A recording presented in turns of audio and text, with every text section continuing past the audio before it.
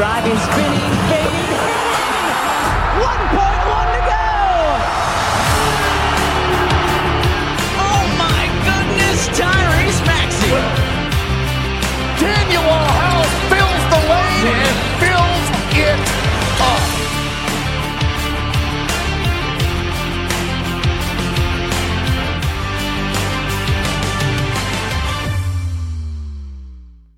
What's up, everyone? Welcome back to another episode of the Pick Swap podcast. We're on the verge of football season. I know everyone's super excited, as Sean and I are as well. But we're here to talk a little Sixers basketball as usual. Sean, how you doing, man?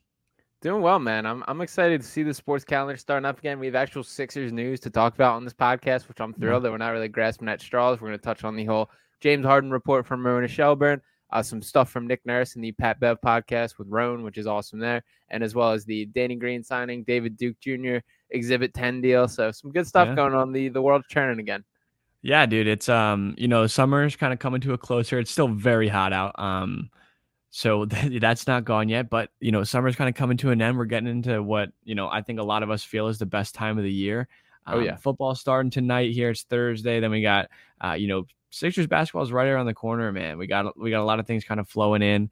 But as normally happens, the Sixers find themselves in the media circuit again, but not quite for basketball. We're talking a Ramona Shelburne article comes out, kind of addressing James Harden and a lot of speculation on what happened with him throughout this season.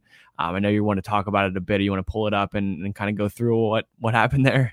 Yeah, so I figure a lot of this has been picked up by social media and different, little clips coming out here and there. I figure the best way to kind of drive the conversation is I'm going to spit a couple different segments of the actual report at you. So I'm going to read it in, as dramatic a voice as possible as I can get out here, get your reaction. We'll go from here. So I'll pop up the first one, which I think this one made its rounds, but I did want to touch on is quote from Ramona Shelburne here. And by the way, I would like to reference, I feel like I mentioned this every time that we bring up Ramona, but she is one of the more tapped in national people to the Sixers organization, specifically with a lot of the Joel Embiid news that she's been one of the first to the punch and seems to have a very good relationship. So I do think this was well written and good insight on her part and really connecting a lot of dots we already know.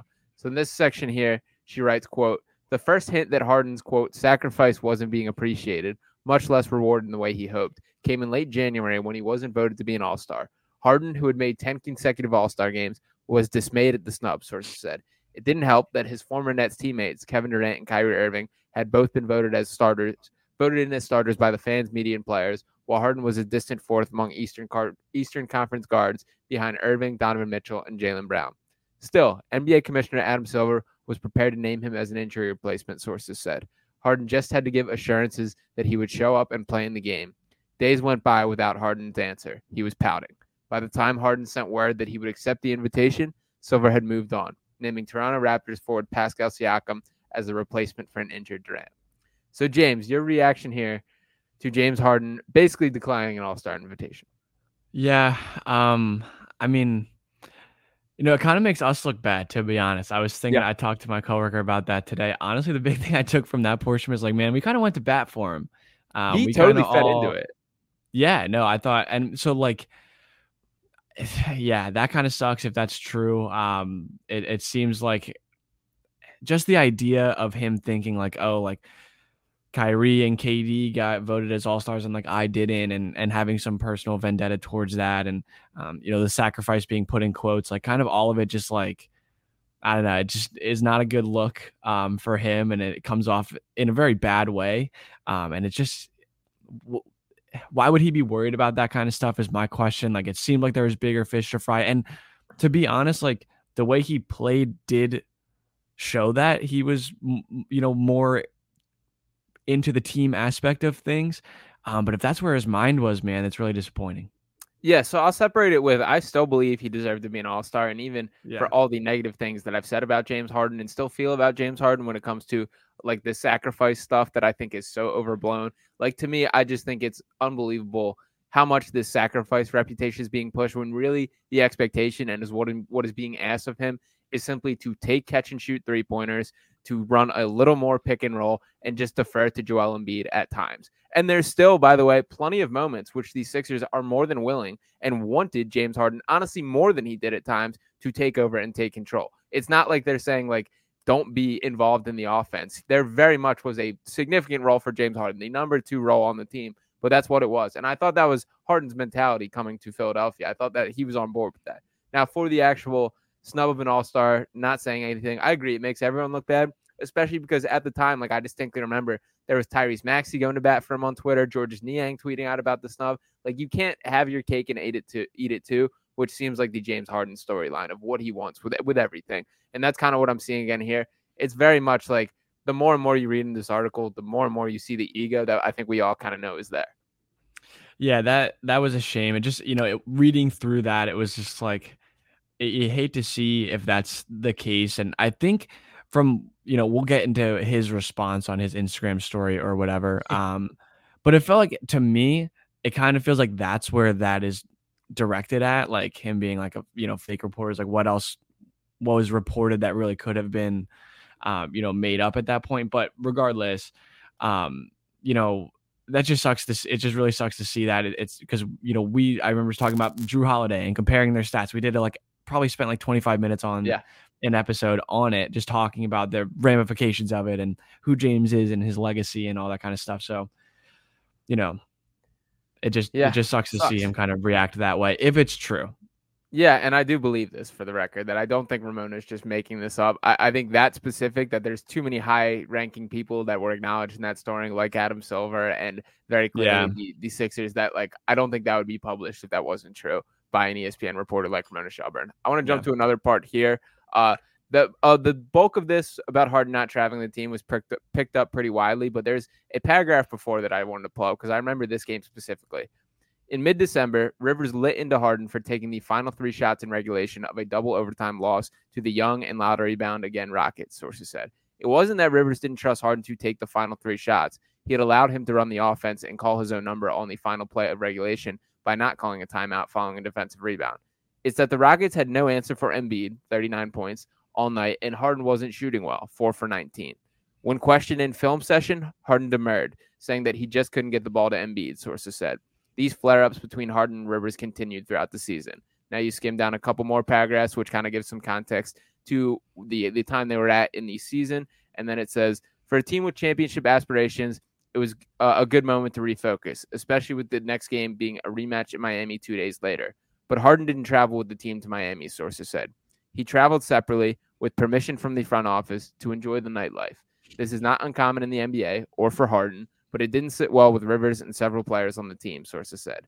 Days later, Rivers brought it up in a team meeting, sources said, specifically mentioning several of the players who expressed concerns about Harden's actions. The whole episode was, quote, uncomfortable, one team source said, even if they agreed with the substance of Rivers' message to Harden and the idea of holding him accountable, it was awkward for the players who were named. So, James, thoughts on that whole saga there? Yeah, that's also very brutal. Can we, for a second, kind of assume that the source here is Doc? Like, it seems like this would be coming directly from him. Who's a coworker. Who is a coworker now. Yeah. That's like my first thought is a lot's coming out about Harden, just mere weeks after Doc Rivers becomes a full-time employee for ESPN. Regardless, that's a terrible look again. If that's the case and he was spending time partying, and that's kind of part of who he is, right? Like, yeah, you kind of expect that. It's what you take. You take the good with that. And he's kind of been doing that his whole career. And I'm sure like he took Tucker and Maxey and those guys ended up spending a couple of nights with him. So there's definitely some good that came from it. But in the middle of a season, again, with like the focus being anywhere else but the team, he is a human. You can take breaks and do what you got to do. And I know a lot of guys do that. But, if it seems like where it's described a turning point in the season or maybe a low point in the season for the Sixers, to know that he was out and about and then deflecting, and when other teammates brought it up, him kind of deflecting, like that's just, it sucks again, the way the season ends up. It sucks to know that was the priority. Yeah, I mean, I'll start with, I think for the most part, a lot of the partying stuff is overblown with Harden. Yeah. That I think he has the reputation more than he kind of backs it up as far as going out. The context in this situation specifically for sure matters. I do believe this game in Miami that neither Harden nor Embiid played in, which to me is a little bit more of like I guess I'm all right with it. But if it is at a stretch in the season, which it seems to be, where the team felt like they needed to be together, and these kind of feelings that are way more important for how they feel within the locker room than what any of our opinions are, that whatever Doc Rivers thinks that if it was a bad look that the team needed. And I do want to go out on a limb a little bit here. I will not be sticking up for Doc Rivers for any of the tactical No. on-court stuff, the X's and O's, the playtime, the lack of young guys. There's plenty to nitpick about him as a coach. But one thing that I respect about Doc Rivers a ton is the way that he does hold guys accountable while playing the other side to the media. And this goes back to the Ben Simmons conversation and the same thing with James Harden. Like another situation, which I'm going to assume had similar feelings by Doc Rivers when he went to Vegas during the playoffs. Based on this context, I have to assume that Doc Rivers was not okay with that, and there likely were words there. For Doc Rivers to then stand up to the media and just say, like, no, I was aware, I was cool with it, no big deal. That's James, this is overblown, I think is an awesome thing. I think it's a great thing for him to be hard on guys, to address them properly in front of the team in a team setting in the way that it's appropriate, and then kind of still stick up with the media. He did a ton of that with Ben Simmons, where they very clearly did not get along, Ben Simmons and Doc Rivers. And every single negative question that was asked about Ben Simmons, every single answer was, look at all the great things that he does, all the other ways he impacts the game, all these things. So I will give Doc the credit there. And I am happy that he at least tried to rein James Harden in. And it also did very much make clear in this article the perception that, once again, stuff we kind of already knew, that James Harden was a reason why Doc Rivers was fired, that it was very clear that James had no interest in coming back for Doc Rivers. I think you can make the argument by far in itself that there was no reason to bring Doc Rivers back, but it did put that set in stone in writing as well. Yeah, I mean, it is kind of, and again, something noted in there as well, like approved by the front office. Like, right. Is Morey, like, again, was this kind of a two-way battle of like Harden and Morey and like putting Maxey and Embiid kind of in the middle, and then Doc and the field versus, that set? Like, it kind of feels like it's playing out that way. And, maybe that's a dramatic way to put it. It probably is. But Morey clearly was, giving him that leash, giving him the freedom. I don't want to put it that way, giving him the freedom to be himself. And again, for what James Harden was last year, like, he was very good. He had some great playoff performances. Like, that comes with who James Harden is. But if it became a problem within the locker room and guys, took exception to that, I think it's, right for him to have addressed it. And, maybe Harden should have been, the bigger person in the situation. And maybe that's what ended up happening. But I don't know, man. It's just like not the stuff you want to hear. Yeah, it's not this with the way like the last season ended and the year before, and the year before that, but specifically the last two seasons, and hoping that he was going to be a different player or, a different version of himself coming into this, this upcoming season. And knowing that maybe his priorities were not in the right place, that, it hurts as a fan to know that like we were invested and, it didn't seem like he was as much. Yeah. And I want to jump to the context on the contract, which is a situation that we all kind of saw unfold. And I think everyone was a little caught off guard by. It touches on some of the money that he's passed up on, which I think is relevant. I sent a tweet out about this, which set the Harden stands coming after me on that, about all the max contracts that he's passed up in both Houston and Brooklyn, which just an all-time bag fumble by James Harden. He's obviously not a guy hurting for money by any means, but I do think this does come into play when we talk about the hurt feelings here. But Shelburne writes in this section, better to take the guaranteed money for the 23-24 season than to be forced to accept whatever offer the team made. The Sixers were stunned at Harden's decision, sources said, insisting to him and his representatives that they had been distant only because they were hit with the largest tampering fine in NBA history and that they had every intention of re-signing him as soon as the rules allowed. But Harden was already too far gone. Quote, James takes things very personally, another source close to Harden said. When he feels like he's been wronged, he can be very stubborn. And that is where we're at this point, that we are still in that situation. He feels like he was wronged. And it also has been made very clear that this is not a James Harden versus the Sixers situation, not a James Harden versus Nick Nurse versus Joel Embiid. It is James Harden versus Daryl Morey that is the root of the issue. So I think no surprises on there, but this is the first time that we've really seen it like spelled out and put clearly like that. Yeah, we're getting a lot of the juice here, a lot of what people want to hear, and I think, it always makes you curious who lets these kind of things out there, just because I wonder what there's a leak from somebody somewhere, and it's strategic. It always is. So is this a Sixers side? Like what is, the root of this? But yeah, I mean, I think maybe there's some validity that the Sixers were using the tampering thing as an excuse to not talk to Harden. Like maybe that, it seems like that maybe was, again, a strategic play from Harden, or I'm sorry, from Morey in the front office. And, maybe that's that was the case and they don't really want to bring Harden back, long term. They obviously didn't, and they wanted him to say, go see the market and see that you're not worth what you think you are, and then come back to us and we'll make a deal happen. That probably is where it's coming from, but you can't blame them for that. I think it's a smart thing to do. I think we've all been on the same page with that. While it creates an uncomfortable situation for everyone involved, sometimes the only way to go get around things is to go through them. So maybe they're just kind of going through it. And Harden now knows that while they're playing clearly a lot of hardball between the two here, there's a lot of posturing. Yeah, and just the last little segment that I want to bring up here, and then we can switch gears to a little more positive on these Sixers. But this was actually from the first little section of the Shelburne article, but I thought this was best to bring in last, and I think this really puts it into perspective. So it lays out the situation of a game the Sixers win against the Clippers, where Embiid had a great game, Harden played terrible, and Harden was in a great mood after the game. From Shelburne, quote, "Back in the arena, Harden continues, quote, obviously I'm capable of scoring more," he says, making eye contact to emphasize his point. "But I'm playing the right way, just doing whatever is necessary to win. That's what it's all about." The Sixers won the game because the Clippers had no answer for Embiid, who finished with 41 points in 33 minutes, and after the game credited Harden for, quote, making it easy for him. In terms of momentum and messaging from Philadelphia's two superstars, any two superstars really, this is as good as it gets. Both players talking about how they appreciated each other. One, after a dominant performance, recognized the other's role in making it so. But the line between positive self-talk and talking yourself into something is a fine one. Harden teetered on it all season. So that's the biggest part that I just wanted to bring on. And I think that is straight up on the money, that all this talk about sacrifice, all this James Harden, that this is my year to lay into winning, to whatever. It was so much more about him trying to convince himself of that than that ever actually being the situation. And it is crystal clear after all this contract stuff and all the what we now know about James Harden and what we really always should have known about James Harden is he's always going to be a me first guy. And that is the mentality. And despite the best efforts of himself to turn a page in that I guess book of his career and move on, he just can't do it. And that's kind of what we're dealing with. And I don't really know if there's a way to fix that within him. Yeah, I think so. I will always try to see it from the other perspective, just because there is another one. So there's another reality that we're talking about. So like with Harden, in his mind, maybe he was saying like, hey, everyone always talks about how selfish I am and how we couldn't win a championship doing it that way, or, X, Y, and Z, what was said about the Rockets and him specifically. And, his idea was then, hey, I'm going to go play with more superstars. I'm going to go do that. And I'm going to play a different way just to prove everyone that I can, right? That like, I can do this. And right.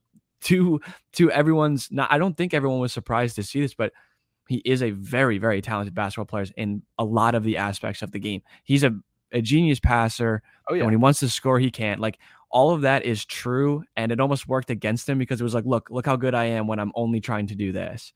And now he's to the point where he's like, listen, we didn't win with me doing this.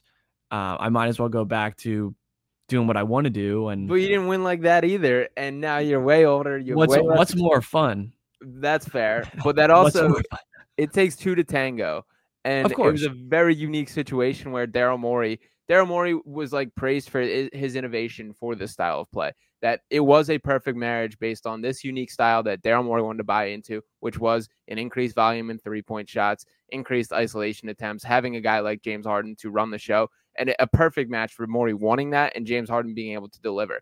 I don't see a single NBA team that would buy into that based on how that went, because, by the way, they never won a championship in Houston either. So, like, to try that and run it back with a guy who isn't as good as he once was, it doesn't make any sense for anybody. So, like, I guess I can squint and try and see it from his perspective, but you also got to be real with the situation and be like, what's next for me? The best case for James Harden would be to actually turn the page, to be willing to be a backseat guy, not a backseat guy that's a little more dismissive than I mean it, but a guy that's not the main star of the team.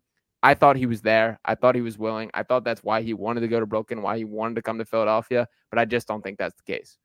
Yeah, and I mean, his eyes are on LA, so that's home, first of all, and second of all, it's like, yeah, he's playing along two other stars, that need time off. They miss games every year. I mean, not that Embiid doesn't, obviously, but you're also like having a guy like Embiid, like a dominant offensive big man, is one, like, incredibly unique in the NBA right now, and two, it completely shifts what Harden does as a player. Like, there's the opportunity for him to be the old version of himself is almost completely gone. So like maybe he envisions that, okay, I can get back to a little bit of what I do while also being a facilitator. Like I'm trying to bend it and mold it the best I can to hold on to some respect and dignity from him. And, maybe things are shifting in a certain way. But yeah, this is a really bad look for him. He did respond on his Instagram story, basically saying it's all fake, or not all fake, but saying with these reporters, like I should start, making the reports myself. So, basically calling cap on all of this. What were your thoughts just with that? Yeah, and I'll pull up the post right here. So this was on James Harden's IG story saying, y'all got to chill with these reports. I'm going to start reporting shit. To that, I say, James Harden, do it. Like, let's see it. Yeah. What do you got in the tank, man? Lay it all out. Yeah, fight back. Put it on the table. What do you got to lose? Yeah, no, the ball is in his court. Like, it's time for him. Like, he's done this before. Honestly, he started it. So, yeah, we'll wait. I mean, I'm sure by next week we'll have something else to talk about, or maybe a couple weeks from now, with training camp on the way. Like we're talking about training camp starting soon this month. So let's move on to another portion of training camp, which is bringing in more bodies. One of them being a familiar face. Danny Green signs a 1-year non-guaranteed, from what I understand. Yes, non-guaranteed. So I honestly think the non-guarantee on that is probably like if he gets to training camp and it hurts and his body can't do it, that maybe he just joins one of the other like 95 assistant coaches on the Sixers staff. Yeah. I think that's kind of how things are going to be set up for there. I'll flip it back to you in a second, but I'm okay with it. I don't mind it. I don't think it makes the Sixers much better, but I do like Danny Green quite a bit. He's a guy that I like having around the organization. Friend of Joel Embiid, won a championship with Toronto. He's got 3 rings, as we're well aware. So I'm okay with it. I guess my official analysis of this. What do you think, James? Yeah. I mean, like it's nothing but like a vibes. Like we talked about bringing Justin Anderson back for things like this. Like Danny Green is a good dude. Always has the guys in that locker room back. He'll make threes. He'll make 3. I mean, I don't really expect him to play like at all. Like honestly, I don't really think he's going to be the 14th guy on the bench. So like when if he's getting minutes like over Furkan, like, there's going to be things like that. Regardless, it's a vibes hire. Like he's close with Maxey. He's close with Joel. He's close with Tobias. He played and was really important on a Nick Nurse championship team. Like I'm here for it. It's doesn't move the needle one way or another, but like it's more good than it is bad, especially at being non-guaranteed. And God forbid something happens and they need to get out of that contract, they can do that. And I think he's a good guy to have around, especially in a transition period. Like he's another adult voice. There you go. I love that. Yeah, we got Tyrese Maxey showing a little love with just a Danny Green. And then Tobias also shared a little something on his Instagram as well. So it is a good vibes hire. Yeah, I don't have very high expectations for him on the court. He really didn't play much with either the Cavs or the Grizzlies, which were his last 2 spots. He's definitely past the point where he's a regular rotation piece, but he is a guy that I do kind of trust.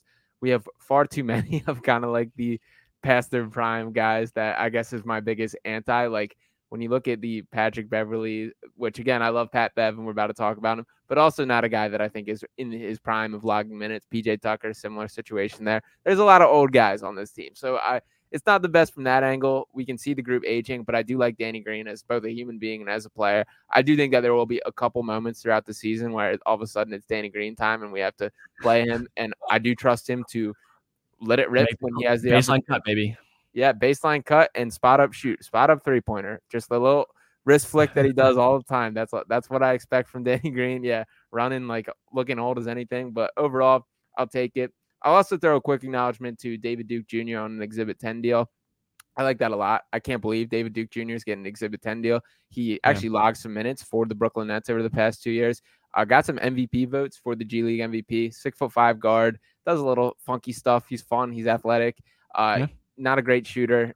That's probably the biggest downside on him. But he does defend pretty hard. He was fun to watch at Providence for 3 seasons too. Any thoughts on David Duke Jr.?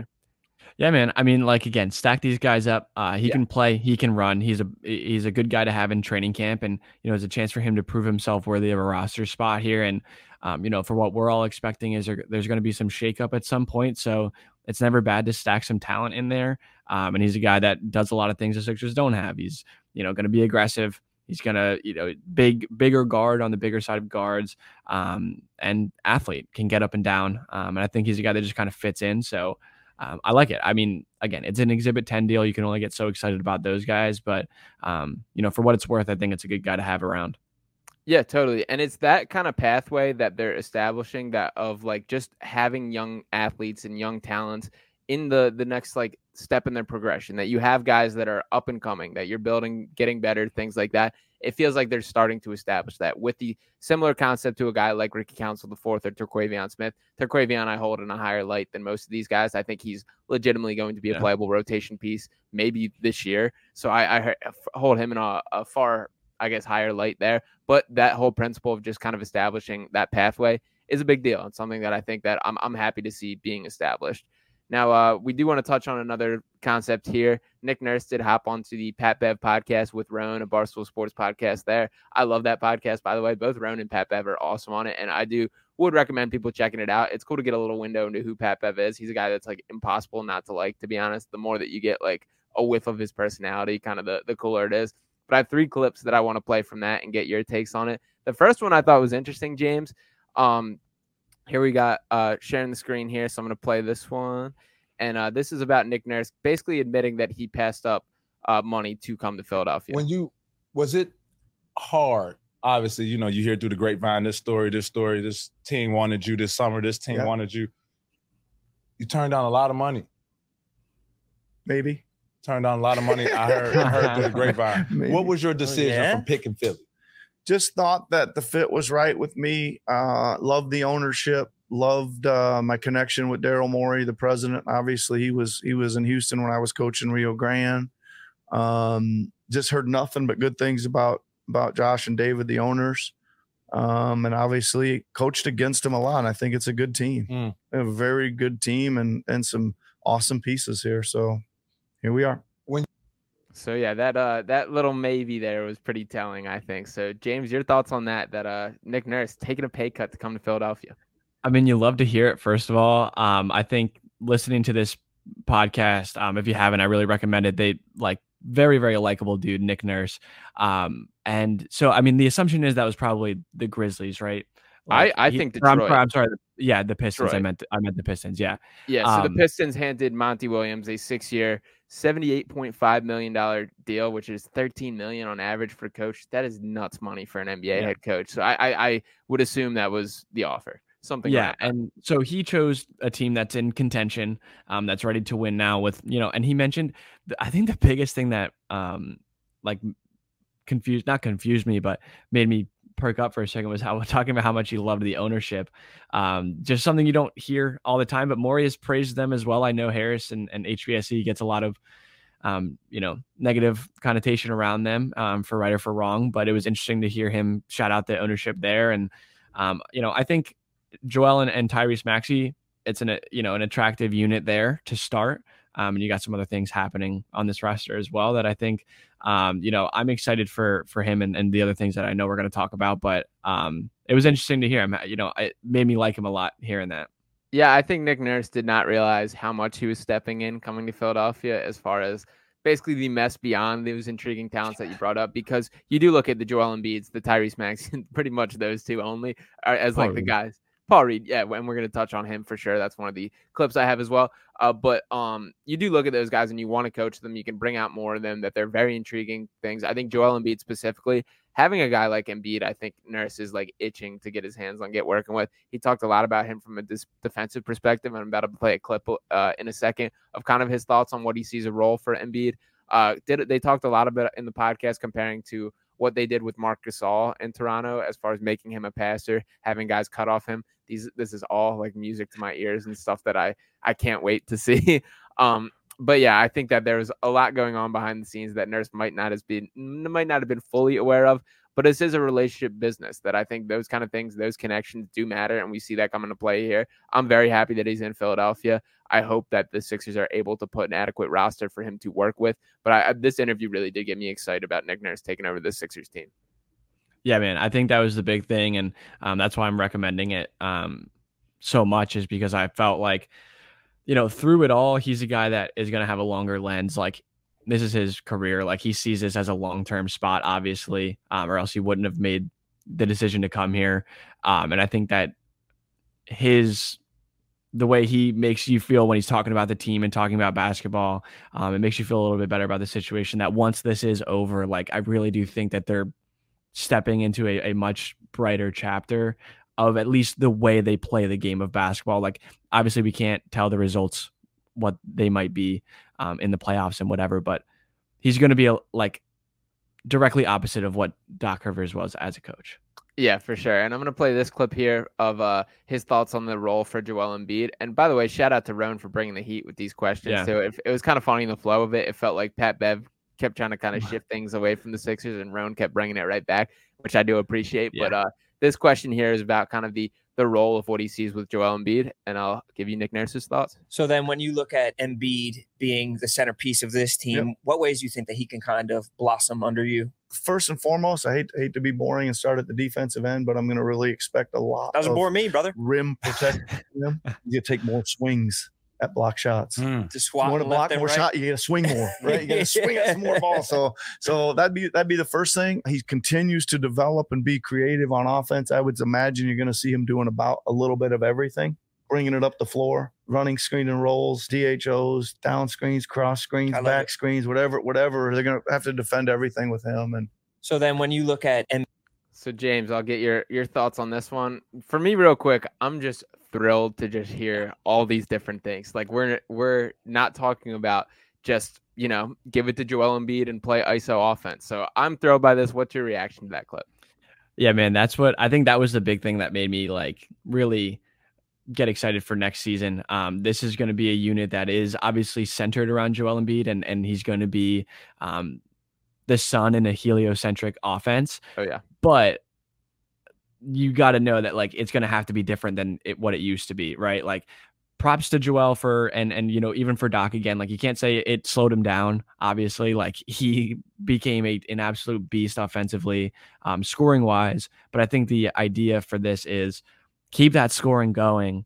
But when they give you lemons, you got to make lemonade. So instead of forcing things and doing what he sometimes got caught up doing, it's going to be a lot different, and he's going to get the ball in different ways. And, he's already impossible to guard. Now let's add a couple more layers to his offense and see what you can do then. And he's a guy that's thrown everything in the kitchen sink at Joel from a defensive perspective. So I love his point of view of how to make it work even better.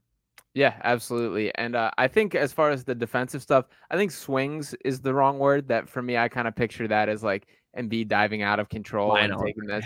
That's not necessarily what I want, but I do buy into like him being more of an anchor defensively, and that being more of the focus and more of his responsibility, because we know we can do it. We know he can do it. We've seen it in spurts, but there is the give and take of when he is asked to be the number 2 player as far as usage percentage goes in the NBA over a season, that it kind of, you don't see the defense all the time. That when he's asked to do so much offensively, it's tough to put more on his plate on the defensive side of things. That's what I want to see this season, as I want to see a little taken off his plate offensively, whether that means him simply being a screener, being a guy doing DHOs, doing handoffs, things like that, and not as go create your own shot. And then defensively, let's see what this guy can truly do. One of the goals that Joel Embiid set from himself when he first came in the NBA is that he wanted to be like a defensive player of the year. He very clearly said DPOY is one of my goals.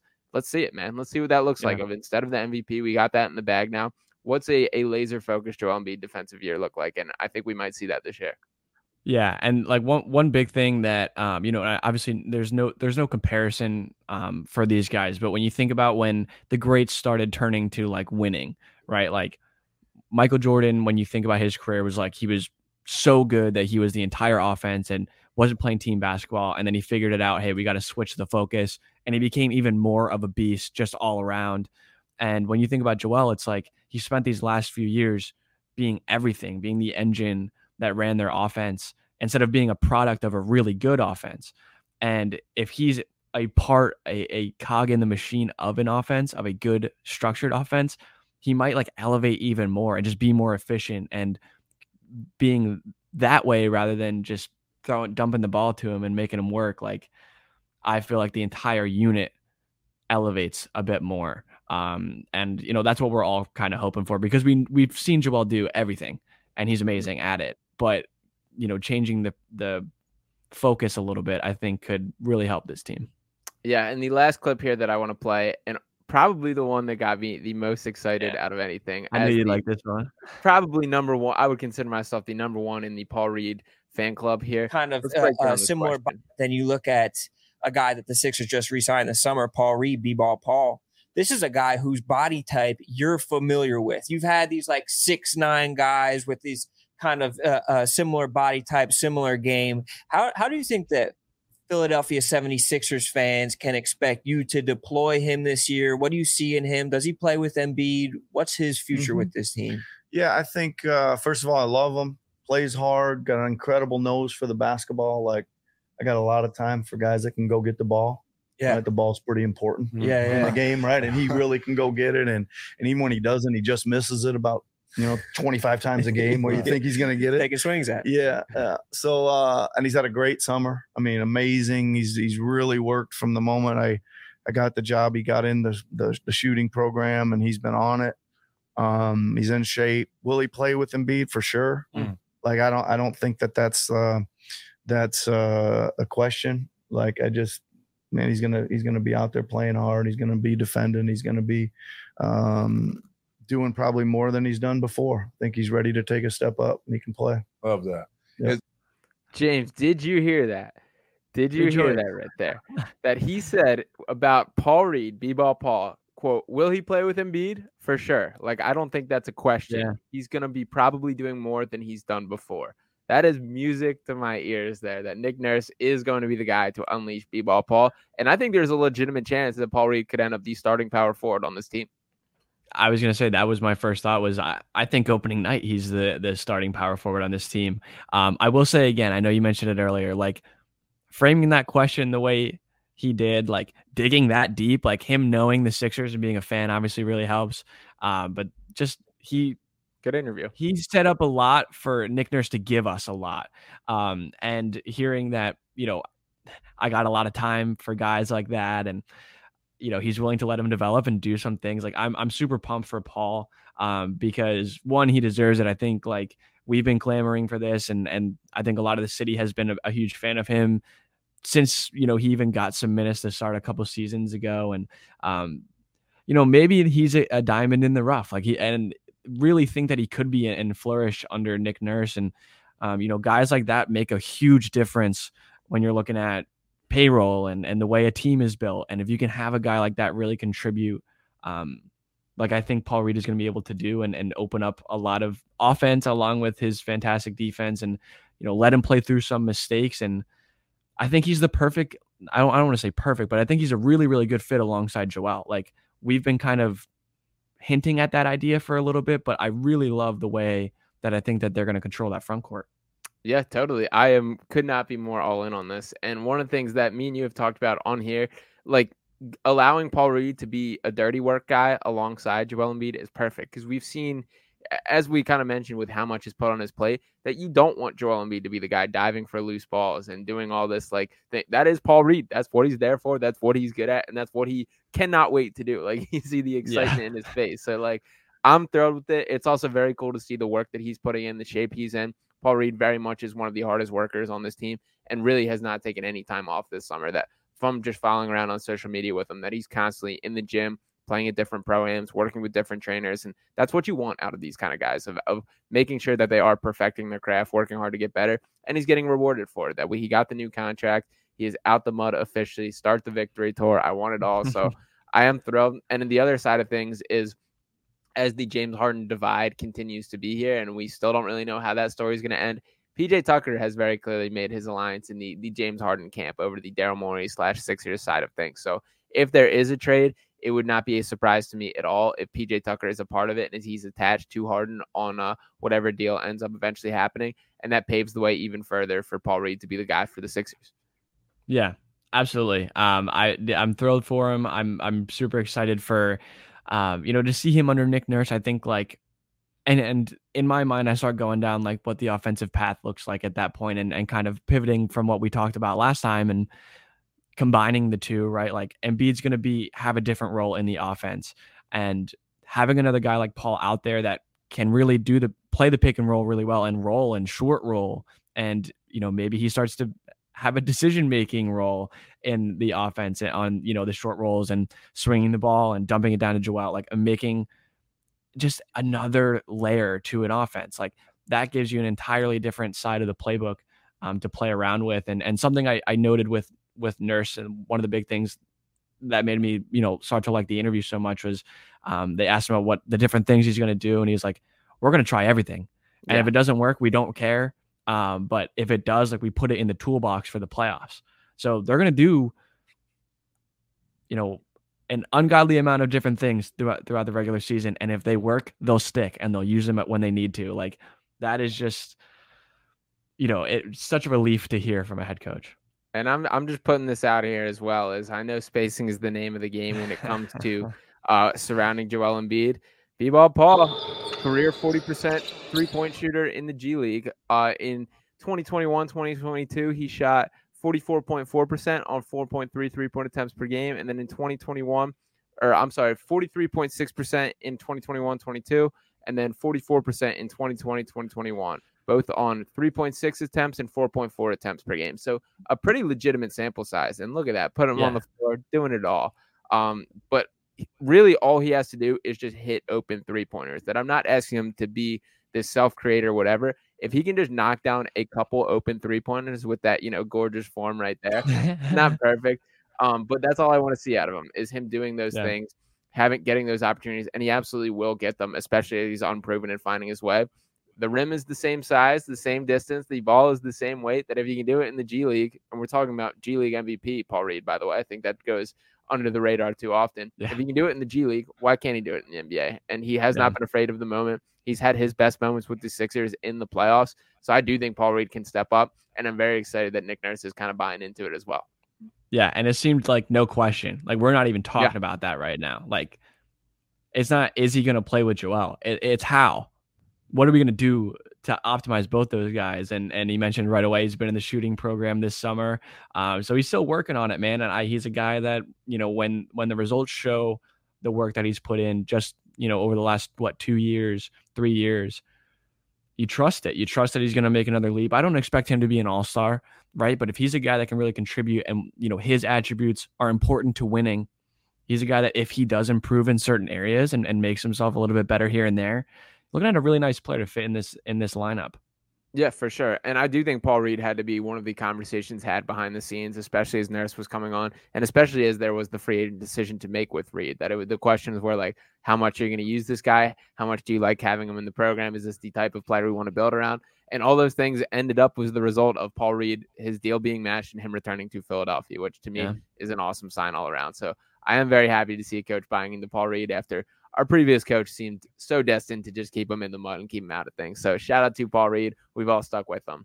To wrap things up here, James, I just want to one more comment. If you were speaking to James Harden directly right now, what's your quick 1-minute speech of what are you telling him? I mean, I want to know everything first. Just tell me your side of the story. And spill the beans. And, if you want to make this happen, if you want to get traded, like make it easier on us, man. We're okay seeing you go. We wish you the best. At least I do. Wish him the best. Go, do your thing elsewhere, but make everyone's life a little bit easier. Open up the list. Give us who you want to go to. At least lie a little bit and give us a little bit of leverage here. We'd like to see the end of this. Shake hands and see you later. Hopefully you and Daryl Morey can reconnect at some point. But like if the road is ended here, make our lives a little bit easier.